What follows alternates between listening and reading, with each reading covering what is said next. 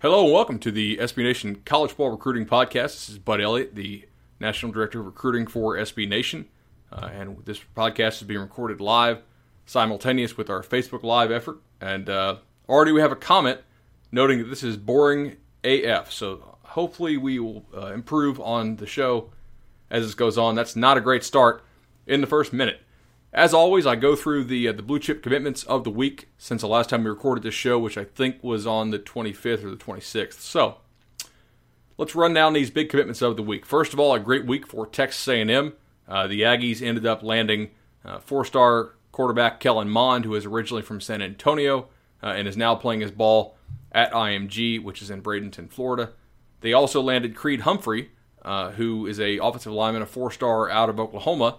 And that led to a funny incident where one of Oklahoma's coaches ended up sending a sort of cryptic subtweet about either winning championships or talking about winning championships. And then when I pointed out it was a subtweet, that coach, Cale Gundy, ended up blocking me on Twitter. So, good week for A&M. Last week it looked like their class was a little bit light on star power. And this week they are doing much better with those numbers. Also important to note that Mond was a former Baylor commitment. So, a decommitment to note, K.D. Nixon, four-star receiver, ended up dropping Tennessee and reopening his recruitment. Texas actually landed two former Baylor signees from the 2016 class in J.P. Urquidez and Patrick Hudson. So, excellent pickups there for the Longhorns. And those are pickups that they needed because they've struggled to recruit on offense under Charlie Strong. Their defensive recruiting has been extremely strong. Understrong, pun intended, as you might expect. But their offensive recruiting had lagged behind a little bit, and so they are doing better with that now. Jamon Osman and Manny Netherly are two four-star receiver types who ended up going to LSU. Osman actually plays at the IMG Academy, and Netherly is a former A&M commitment who had decommitted. Five-star offensive lineman Wyatt Davis committed to Ohio State. That gives up the Buckeyes a real chance here. I don't want to say a great chance, but a non-zero chance to sign a class that is entirely made up of 4- and 5-star players. That has, with the exception of a kicker. I don't think that's happened in recent memory. Not that we could find, at least. I know our Ohio State site, Land Grant Holy Land, had a good article about the possibility of doing that. The only time it looks like that people have been able to or teams have been able to assemble a class like that has been if they've been on probation and they're limited in terms of scholarships. Florida landed four-star defensive end Zachary Carter, beating out Clemson. He actually head faked some folks. The word in the industry he was going to commit to Clemson because he had just visited. Ended up going with his longtime favorite, the Florida Gators there. And then Rutgers, beating out a number of top teams for four-star linebacker Tyshawn Fogg. Nice job, Rutgers. Look at that. Some non-blue blood teams getting in on the recruiting game. And I know we have a couple of Rutgers questions from the readers. I'll get to those later in the podcast. Segment 2, I always go over the stuff I wrote about this week. First, I was at the IMG 7-on-7 National Championships in Bradenton, which is only about 90 minutes from my house. A great location if you cover recruiting.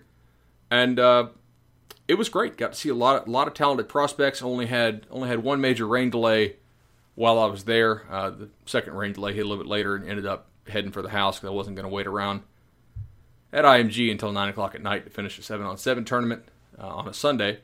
But some really good prospects out there. I was impressed with Malcolm Askew of Auburn, Craig Yeast, who is now decommitted from Kentucky. Mac Jones had a really nice first day. Second day, not quite as good. I wrote about that. I podcasted about that, and we actually gathered quite a bit of video content that you'll be seeing on SB Nation sites in the coming weeks. Next, what I wrote about this week, and this is a take on Alex Kirshner's excellent article. Which states have the most talent? Well, the first three are pretty obvious, as y'all probably know. Florida, Texas, and California.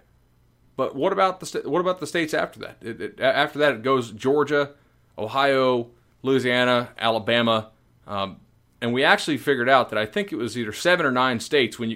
There's 9 states. If you put them together, they have double the talent, the elite talent, of the rest of the nation combined, and that's pretty impressive right there.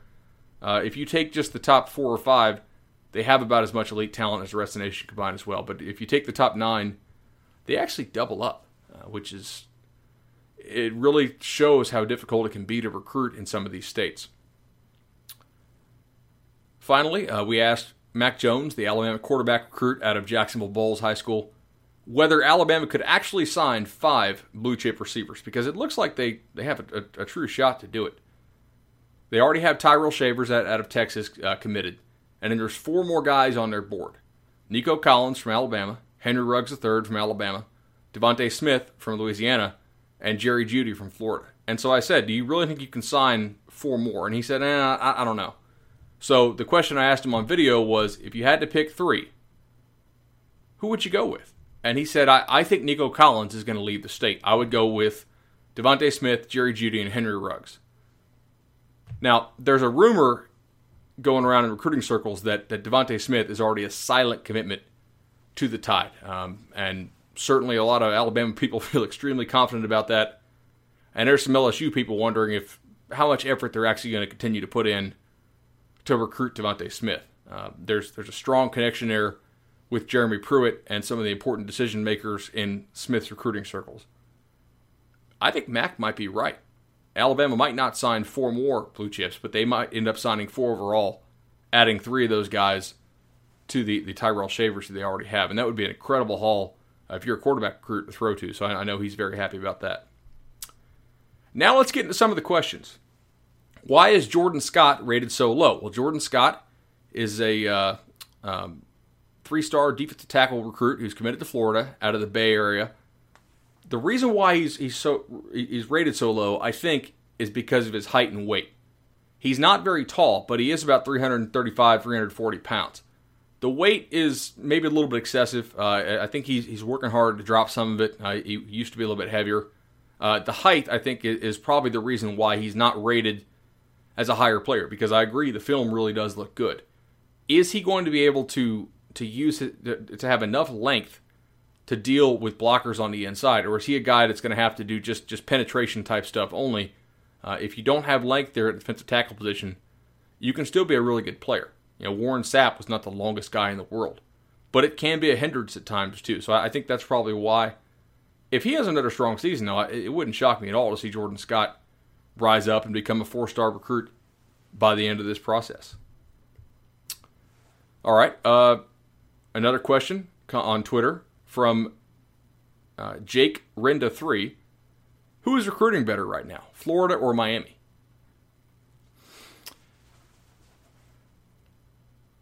I'm really not. I don't know that either side is recruiting so much better than the other side to make a call on this. And I'm not trying to go for a cop-out answer, but kind of like how everybody wants to claim that things are either great or terrible, and the vast majority of folks on the bell curve are actually kind of somewhere in the middle. I think Florida and Miami are both doing some good things in recruiting right now, but I don't see one having a massive advantage over the other. Now, Miami has a little bit more filler in its class. They have 5 blue chips and 9 non-blue chips, rating subject to change, of course. And Florida has 5 and 5. So they have a little bit more room in their class to add on more elite prospects. But Miami feels like it has a little bit more momentum right now. Florida has done some good things in recent weeks. Obviously, they added Jordan Scott a while back. They got Zach Carter. Miami's doing a really solid job as well. I think there's a chance, though, that Florida may pull ahead if McElwain can put together another good season. Because if on the surface, Florida winning 10 games last year was extremely impressive.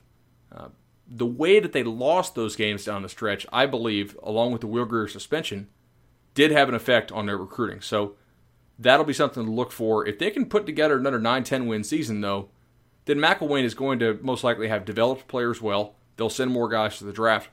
That could be a big-time boon for them in recruiting.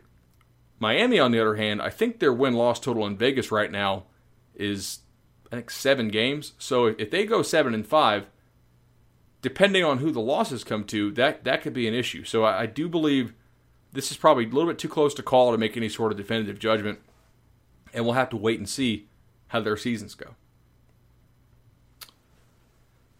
Chris Kirshner of the AJC asks, can you make an edit for the top 10 questions you received for this tweet?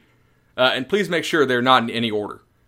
Yeah, this is a response to me kind of ranting on Twitter a little bit earlier this week about how I generally tend to ignore prospects' top 10 list. And the reason is I don't believe them, right? Hold on, I'm going to retweet this. Cool. I don't believe prospects' top 10 list to be kind of a true reflection of their true feelings oftentimes. And the reason is I actually will ask them, hey, who's in your top 10 after they've already released it on Twitter? And a lot of times, they can't remember who they put in the top 10. I want to know who they can actually remember putting up there because those are the schools they're truly interested in. I think a lot of these kids do this stuff just for attention. And as they can do whatever the heck they want. It's not hurting anybody. As someone who has to cover recruiting for a living, it is a little bit annoying. And I generally tend to ignore it. I think a better number, instead of a top 10, I propose that we have a top 7, right? And the reason is this. You get to take 5 trips paid for by the NCAA on your official visits. Of those 5, and those happen in the fall or after your senior season, you probably have a pretty good idea of 3 or 4 of those schools. So if you got 3 trips lined up, maybe you have 4 schools competing for your final 2 trips, assuming you want to take all 5 trips. But I've never really, and that's a good number to have. Okay, those are 7 schools that you actually have legitimate interest in. Probably closer to 6 or 5 because a lot of kids don't take all 5 trips. I don't think I've ever come across a kid who was seriously considering 10 schools at all. Or a lot of times you'll see a kid who is not being seriously considered by some of the schools in his top 10 list. It works the other way too. So good question there, Chris. I appreciate that. A little inside baseball for y'all who, I assume you like this if you're actually watching a college football recruiting podcast being recorded live on a Friday. We have Morrison crying here asking thoughts on how good Kentucky could have been had they kept some of the best 2017 commitments in the class who decommitted. And this is a good question. Kentucky, I've given Mark Stoops and his staff a lot of credit in the past for how well they've scouted and identified prospects. I've said for a while, I think probably 18 months, that Mac Jones was the best 2018 quarterback in the state of Florida. And for a while, people kind of laughed at me because he was committed to Kentucky, and Kentucky was one of the only ones on him. But when Alabama flipped him, folks stopped laughing. Same thing with Craig East. I think Craig East is an excellent prospect. I saw some stuff floating around message boards this week that was tweeted at me about folks downing Craig East, the junior or the third, whatever he is. I talked to him for a while at the IMG game. I thought he looked great as a receiver, and I thought he looked great as a corner. That kid can really play. And if Kentucky had kept those 2 kids in the class, their class would have been a heck of a lot better. However, I will say if you're going to lose a kid, the earlier you can lose him, the better, because that gives you more time to form a backup plan and develop one. So that's something to keep in mind there.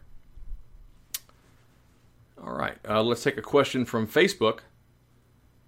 Thoughts on Oklahoma's recruiting so far? I think they're doing a great job. You're really seeing Oklahoma staff get after it, especially in the state of Texas. They're always going to do a decent job in California, but you have more studs out of Texas this year committed to Oklahoma. I like the defensive back class they're assembling, especially. I saw those guys at the Dallas regional opening. That was really impressive. If they have another good season like they're expected to do, I think you're going to see Oklahoma land a top 10 class. All right, Dave Tucker at Testudo Dave, who used to run Testudo Times with my buddy Pete Volk, now run by Alex Kirshner and Ryan Collins. Where do you think Maryland ends up ranking-wise when its 2017 class when its 2017 class is wrapped up? So, where do I think Maryland's going to end up? They're off to a great start. I think they're already inside the top 30. And so the question in my mind, I'm going to frame it as, can Maryland end up with a top 30 class? Well, right now in Vegas, their over-under win total is only 4.5. That's not very good if you're Maryland. So one of the problems if you're Maryland, and one of the challenges you're going to face, can you get kids to stay committed to you and to understand, hey, you're coming here to play early. Early playing time is available because we don't have very good players on this roster right now. We have to restock this roster, and that's why we need you. But understand that we're going to lose a good number of ball games this year, right? So definitely something to watch there. I'm going to say if Maryland can make a bowl, then there's a pretty good shot that they will be able to keep a top 30 or top 35 class. If they end up losing 8 or 9 games, like if they go 3-9 or 4-8, then I think it's going to be tougher because some kids are going to, regardless of how much in advance you tell them about how the season could or probably will go, I do think it's possible that they lose some faith in you. All right, still taking questions on Facebook and not taking any more questions on Twitter right now. I've already grabbed all those and I don't want to keep switching back and forth from Windows. Norco 210 asks, and he had, I think, 3 questions this week, so we'll see if we can get to all those. Opinion on Vanderbilt recruiting picking up lately? Well, I trust Derek Mason's scouting ability. I think he's always been good at picking players. And up for a couple weeks ago, Maryland or Virginia did not have any commitments, and that's not a good place to be if you're a coach who, I don't know if we want to call it the hot seat, but certainly the warm seat. We see this a lot. Coaches who are going to be on the hot seat, they accept a bunch of commitments from players leading up to the regular season so that it kind of quiets some of the critics of, hey, this isn't going very well on the field, and it's also not going very well off the field on the recruiting trail. We saw, I think you could say probably Al Goldenstaff did this last year. It didn't work. They got fired anyway because Clemson just destroyed them in Sun Life Stadium. I'm not saying that's what Derek Mason is doing at Vanderbilt. I'm sure he likes the kids he got. But at the same time, I am saying that there's some chance that maybe some of these kids are taken due to that. All right, if you're watching this online, note that the audio has gone out. I'm going to hit pause here real quick.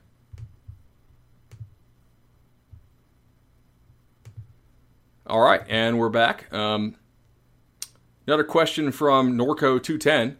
It says, halfway through the satellite camp season, do you see any big difference in the number of kids going to certain schools? And I don't. Maybe some small differences. I think Michigan's plan, this is also another question we received, will all the Harbaugh antics pay off? I think Harbaugh's antics will help them in recruiting as long as they continue to win. Now, some of them might get old and some of them are kind of cheesy, there's no doubt. But I do think it'll probably help him with maybe 1 or 2 kids a year. At the same time, it's Jim Harbaugh, and this is Michigan. It's not like they were not going to be able to recruit already. So that's just something to keep in mind there. I don't know if all the stuff he does is necessary, but I do think it probably helps some. All right. Also from Norco, the last one. If you send in questions early, you're more likely to have me write them down and answer them. Who are the best options for Florida State at the defensive end position? I would say Robert Beal, Marcavius Bryant, and Jerez Parks. I think that there's a very strong shot they land at least one of those, and a decent shot they get 2. Dean Morella says, how is Rutgers doing fencing the Garden State, and who do they need to land for this class to be successful this year? You know, to be honest, I have not looked at Rutgers' recruiting board to tell you who else they need to land for it to be a successful class. I will try to do a little more digging on that. I think they're doing great so far, though. I mean, just looking up and down their recruiting roster, they really have a number of players who I think can make an impact in the Big Ten. That is a program, though, that is kind of limited by the division it's in, and the same goes for Maryland above.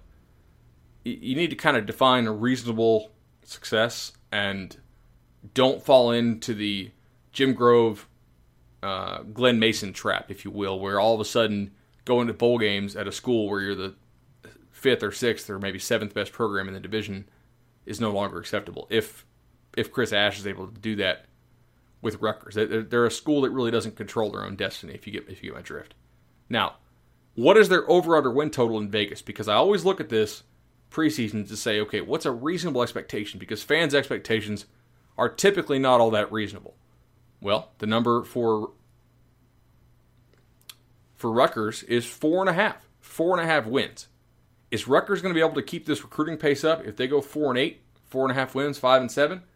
Maybe so, but my answer is almost exactly the same to the Maryland question in that you have to make sure kids understand that this is not going to be a good year. most likely. The reason why playing time is available is because you don't have very good players. And the reason why you can come in and start as a freshman is exactly that. So they have to say, hey, you know what? Yeah, they might suck this year.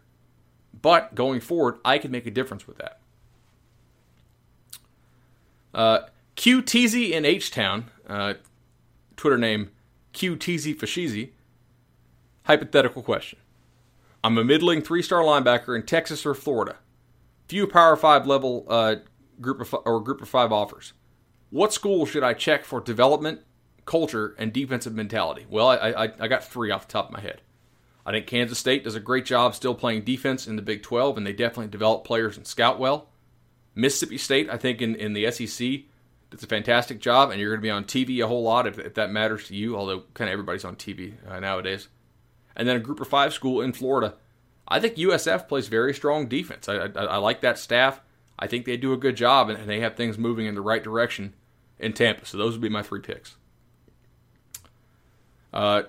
Hashtag Hunter Dryden asks, Auburn can't land quarterback targets. They did miss out on Kellen Mond earlier, and they also lost Lowell Narcisse back to LSU earlier in the year. Is there a reason for this outside the obvious poor track record of quarterback development? I don't think so. Maybe that Gus Malzahn's on the hot seat and Auburn's over-under win total in Vegas is 6.5, and kids aren't real convinced that the program is moving in the right direction, and they just lost Damian Craig in what totally appears to be from the outside a lateral move to LSU, since LSU apparently came pretty close to firing Les Miles last year. If you're a quarterback target, though, let's ask some tough questions here about Auburn. What kind of quarterback does Auburn want? Because for a while it seemed like they were trying to go away from that super mobile QB and get somebody who could actually get some consistent completions. Away from the Nick Marshall type and towards the Tyler Queen and Sean White type. Now, it didn't really work out all that great last year, and Josh Johnson was kind of a disaster. If I'm a quarterback looking at Auburn, though, and I'm not trying to recruit for or against anybody here, the only QB to come out of Auburn and get drafted that I can recall under Gus Malzahn is the biggest athletic freak at quarterback we've ever seen, depending on what your thoughts are on Vince Young, I guess. But Cam Newton. Cam Newton would get drafted out of any system. These kids, a lot of them have seen Cam Newton in person, and they probably realize they're not Cam. Auburn needs to, I think, in order to land a good quarterback commitment this year, they have to do a better job with their QBs. Like you said, the track record, I believe, is hurting them. Also, the potential that the staff you commit to could very easily get fired if they lose 5 games again. Second question from Josh Black says, who are these 2 commitments expected for Auburn that the current commitments are speaking of? Where do you see Auburn on National Signing Day? Well, number one, I don't know for sure who the 2 commitments are. I probably should have researched this a little bit better before hitting record. I would guess one of them might be Trey McKitty, who I know likes Auburn, the tight end, out of the IMG Academy quite a bit. He also likes Oregon. One of his friends told me he was going to Oregon, and I told him I would bet on that, bet against that, because Florida kids simply love to talk about the prospect of going to Oregon, but they don't actually end up going to Oregon. Seems to be a little disconnect in reality there. And all right, let's see if we've got any more questions here real quick. I don't know who the other one is. I would say that I don't know what's going to happen to Auburn on National Signing Day, because I don't know what's going to happen with the team. You know, if Auburn has a good year, they could land a top 15 class. If they don't, then you got to try and find another coach to come in there, and he has to try and salvage the class with 6 to 8 weeks to go before National Signing Day. So that's a very difficult one to predict. Thoughts on Syracuse's class so far, particularly Tommy DeVito's rise. We also got another question about that. After Tommy DeVito's great performance at the Elite 11, do you think recruiters from bigger schools, especially those without a quarterback commit, will try to lure him away from Syracuse, and do you think they will be successful? Well, look, if you're going to run Dino Babers' system, you got to have a guy who can sling the rock all over the field. DeVito certainly can. He seems to be buying in to the Syracuse system. I think he likes the possibility of being a 3 or 4 year starter there, and I think he has a good chance to come in and win that job, assuming he continues to develop physically. But Yeah, I think other programs will certainly come after him. And again, how good do you think the Auburn or the Syracuse Orangemen are going to be this year? Let's go to the to the Vegas odds to see what they think about Syracuse. CFB win totals. This is from the South Point Casino in Las Vegas, not some shady offshore casino in Latvia. Those are the 2015 ones. Click on the 2016.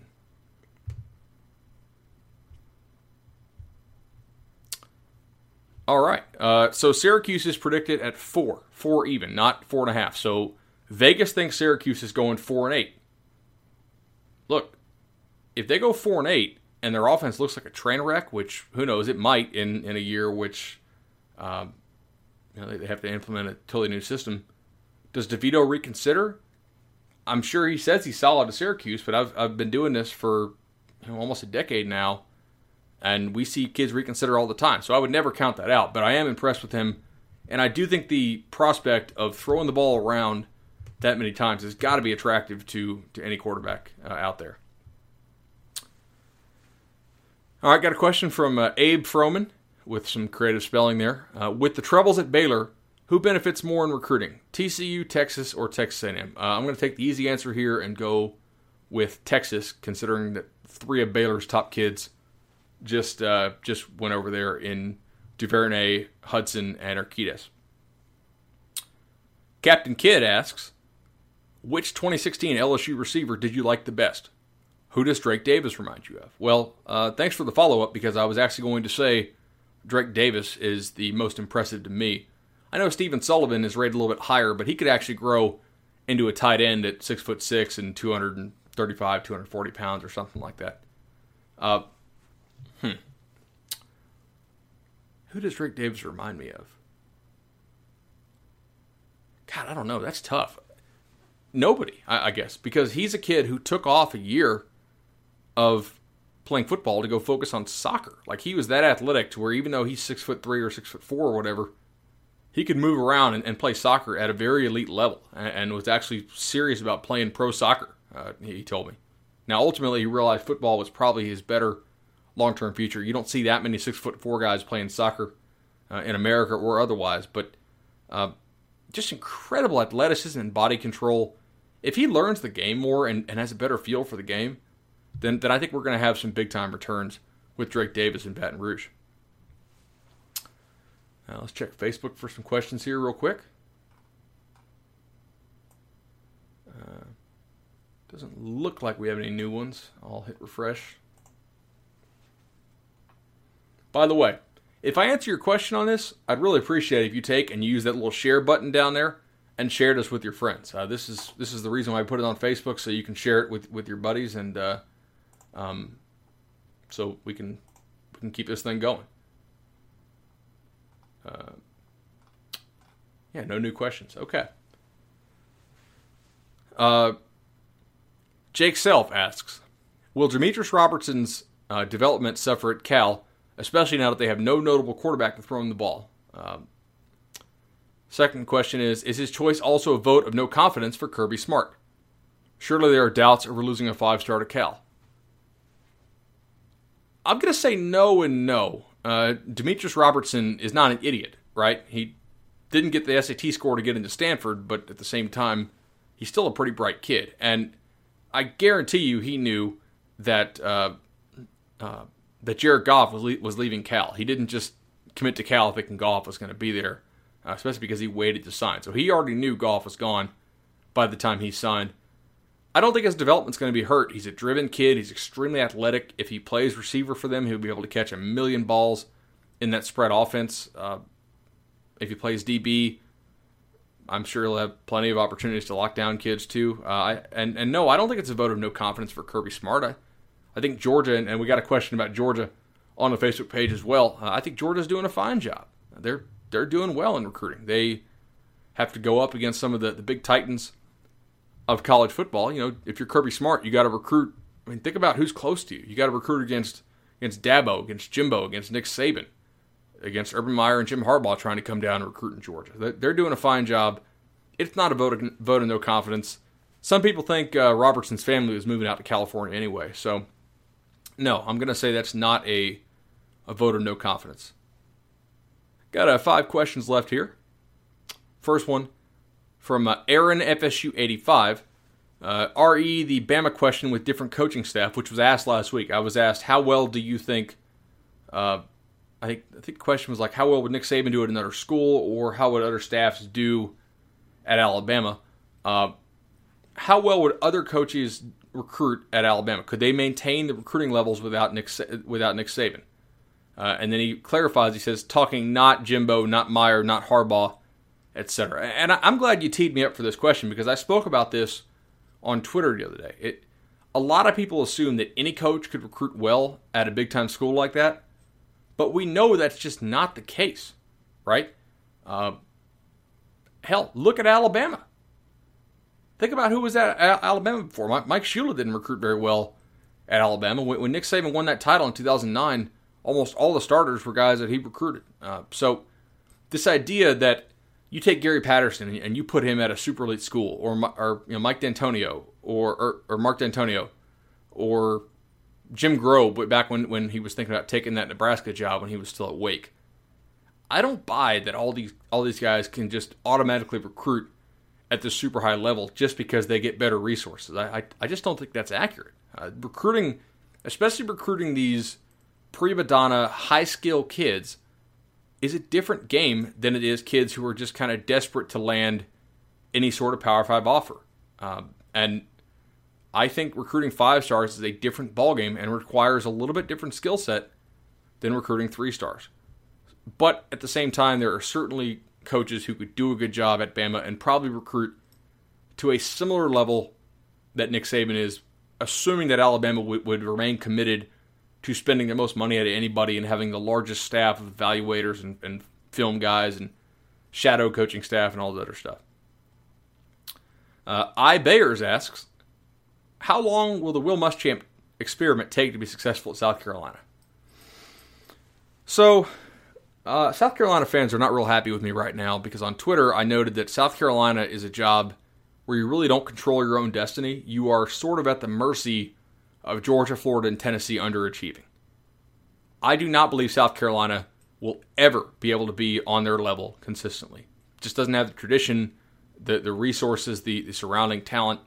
Just doesn't have it. They're not a brand like a Florida or Georgia or Tennessee.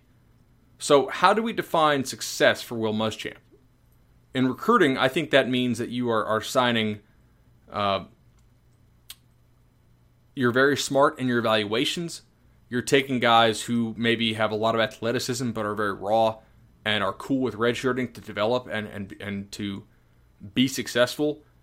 I don't think South Carolina is going to consistently beat out top schools for a lot of elite prospects. It really didn't happen under Spurrier, the best coach in South Carolina history, with the exception of one very unique year there in the state. This could be an interesting year there for them. I do think that they need to show improvement on defense. If you look in Vegas right now, and I hate to keep doing this, but this is the most reliable win predictor. South Carolina over-under win total is 5. So Vegas does not think South Carolina is going to go to a bowl. So if that happens, already Will Muschamp is a little bit behind the 8 ball.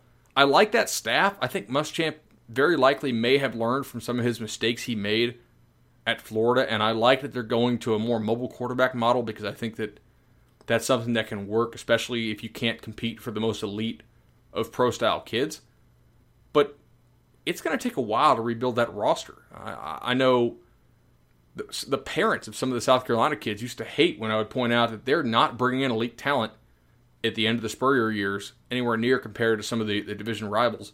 And last year, that finally came home to roost. They got their brains beat in on a couple of those ball games. So, what is success for Will Muschamp at South Carolina? If you look historically at South Carolina, I think if you go to bowl games more often than not, that's success.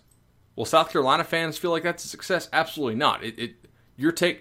Even though Spurrier didn't have immense success on a national scale at South Carolina, he did have immense success relative to South Carolina's prior success, and it's very difficult to follow a legend like that. Let's say Muschamp gets 5 years. I would define successful assuming they don't start some insane scheduling practices. I think going to a bowl game 4 out of 5 years would be a big success, and I still think going to a bowl game 3 out of 5 years would be a pretty solid one, assuming they continue to not really schedule a whole lot in the non-conference outside of Clemson. But that's probably not the answer that they want to hear. All right, Ryan Dewey asks, why is a bowl ban such a recruiting killer? I realize players get swag, but it's only $500 worth of stuff, right? What am I missing? Well, who was the last team that had a big-time bowl ban? Was it USC, I think? That did hurt their recruiting, but you know what hurt their recruiting more? Reduced scholarship numbers. 5-stars still wanted to go to USC and did. At the same time, we always ask, right, why doesn't Leonard Fournette just sit out this season? Why doesn't Jadeveon Clowney just sit out this season? That they're only risking injury. NFL teams would not penalize him for that. They would still take him extremely high overall. And the reason is these guys who are these super elite athletes are also, and especially when they're young, a lot of times the most competitive people. They can't stand not being able to compete for a championship. Even if you can't pay your mortgage or feed your family with the championship you win in college, and the NFL should probably be your greater focus, along with education and whatnot and development. These kids want to win championships. And so if you can't win titles because you're ineligible for them, that does impact it, whether that's a conference title or a national title or whatever. All right, checking Facebook here for some more questions. And we see... All right, John Casilio Jr. asks, what is it going to take for the Atlantic Division to catch up to Florida State and Clemson from a recruiting standpoint? Or rather, are they better off focusing on better coaching hires? Yeah, that's not going to happen. That's not one of those things that can happen or will happen. You can't catch Florida State and Clemson. If Florida State and Clemson fall down, they can come down to your level. But none of the programs in the Atlantic Division can get up to that level. I tried to explain this to Boston College fans a few years back when they were actually winning the Atlantic Division. And I was trying to tell them, hey, you're here, but Florida State and Clemson are here. Traditionally, they're more like up here. There's a certain ceiling you can't surpass. The only real chance you have to win this division is that those teams are both down at the same time. And at the time, they had some really bad coaches, Tommy Bowden and end of career Bobby Bowden, so it was possible. There's really nothing they can do to catch those teams unless those teams shoot themselves in the foot.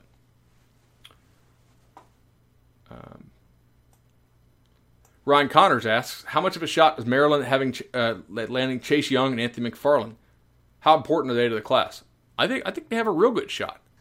Wasn't Chase Young the kid who told us he wants to be an FBI agent? That's pretty cool, by the way. If Maryland pulls an upset or two, I really think that's going to give people more reason to believe in the program, not to steal Charlie Strong's line there with the believe hashtag. But I think Maryland has a really good shot to sign those guys. It's only July, and I try to emphasize that. And certainly we make our living on y'all caring about recruiting year-round and not just on signing day. But at the same time, it's really hard to make concrete predictions in July. And that leads me to the last question from Doc, Texas. Is it possible to predict way too early top 10 recruiting classes? If so, what teams might surprise us? And the answer is, yeah. If you ask me to say who's going to be in the top 10 for recruiting at the end of the year, I'm not going to get that right. It's too unpredictable there. But let's write this down. I'm going to give you 7 teams that I think will be in the top 10 of the recruiting, in top 10 recruiting on the 247 Sports Composite at the end of the year. Ready? Alabama, USC, Ohio State, LSU, Notre Dame, Florida State, and Michigan. I think that's fair.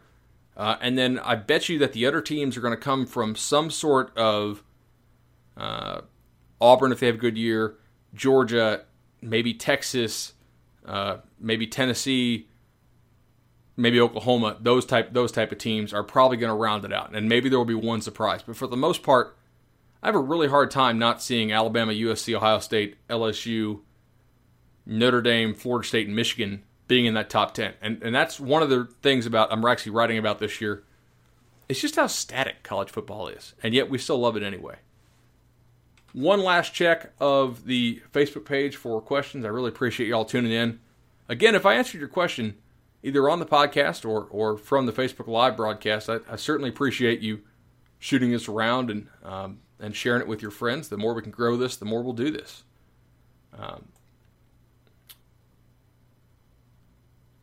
Looks like that's it. Certainly appreciate you all watching and listening to the College Football Recruiting Podcast on SB Nation. Make sure to share it, and if we ever get on iTunes, not yet, we will be soon. Hopefully, rate and review us on there as well. In the meantime, have a good one. Stay safe on the 4th.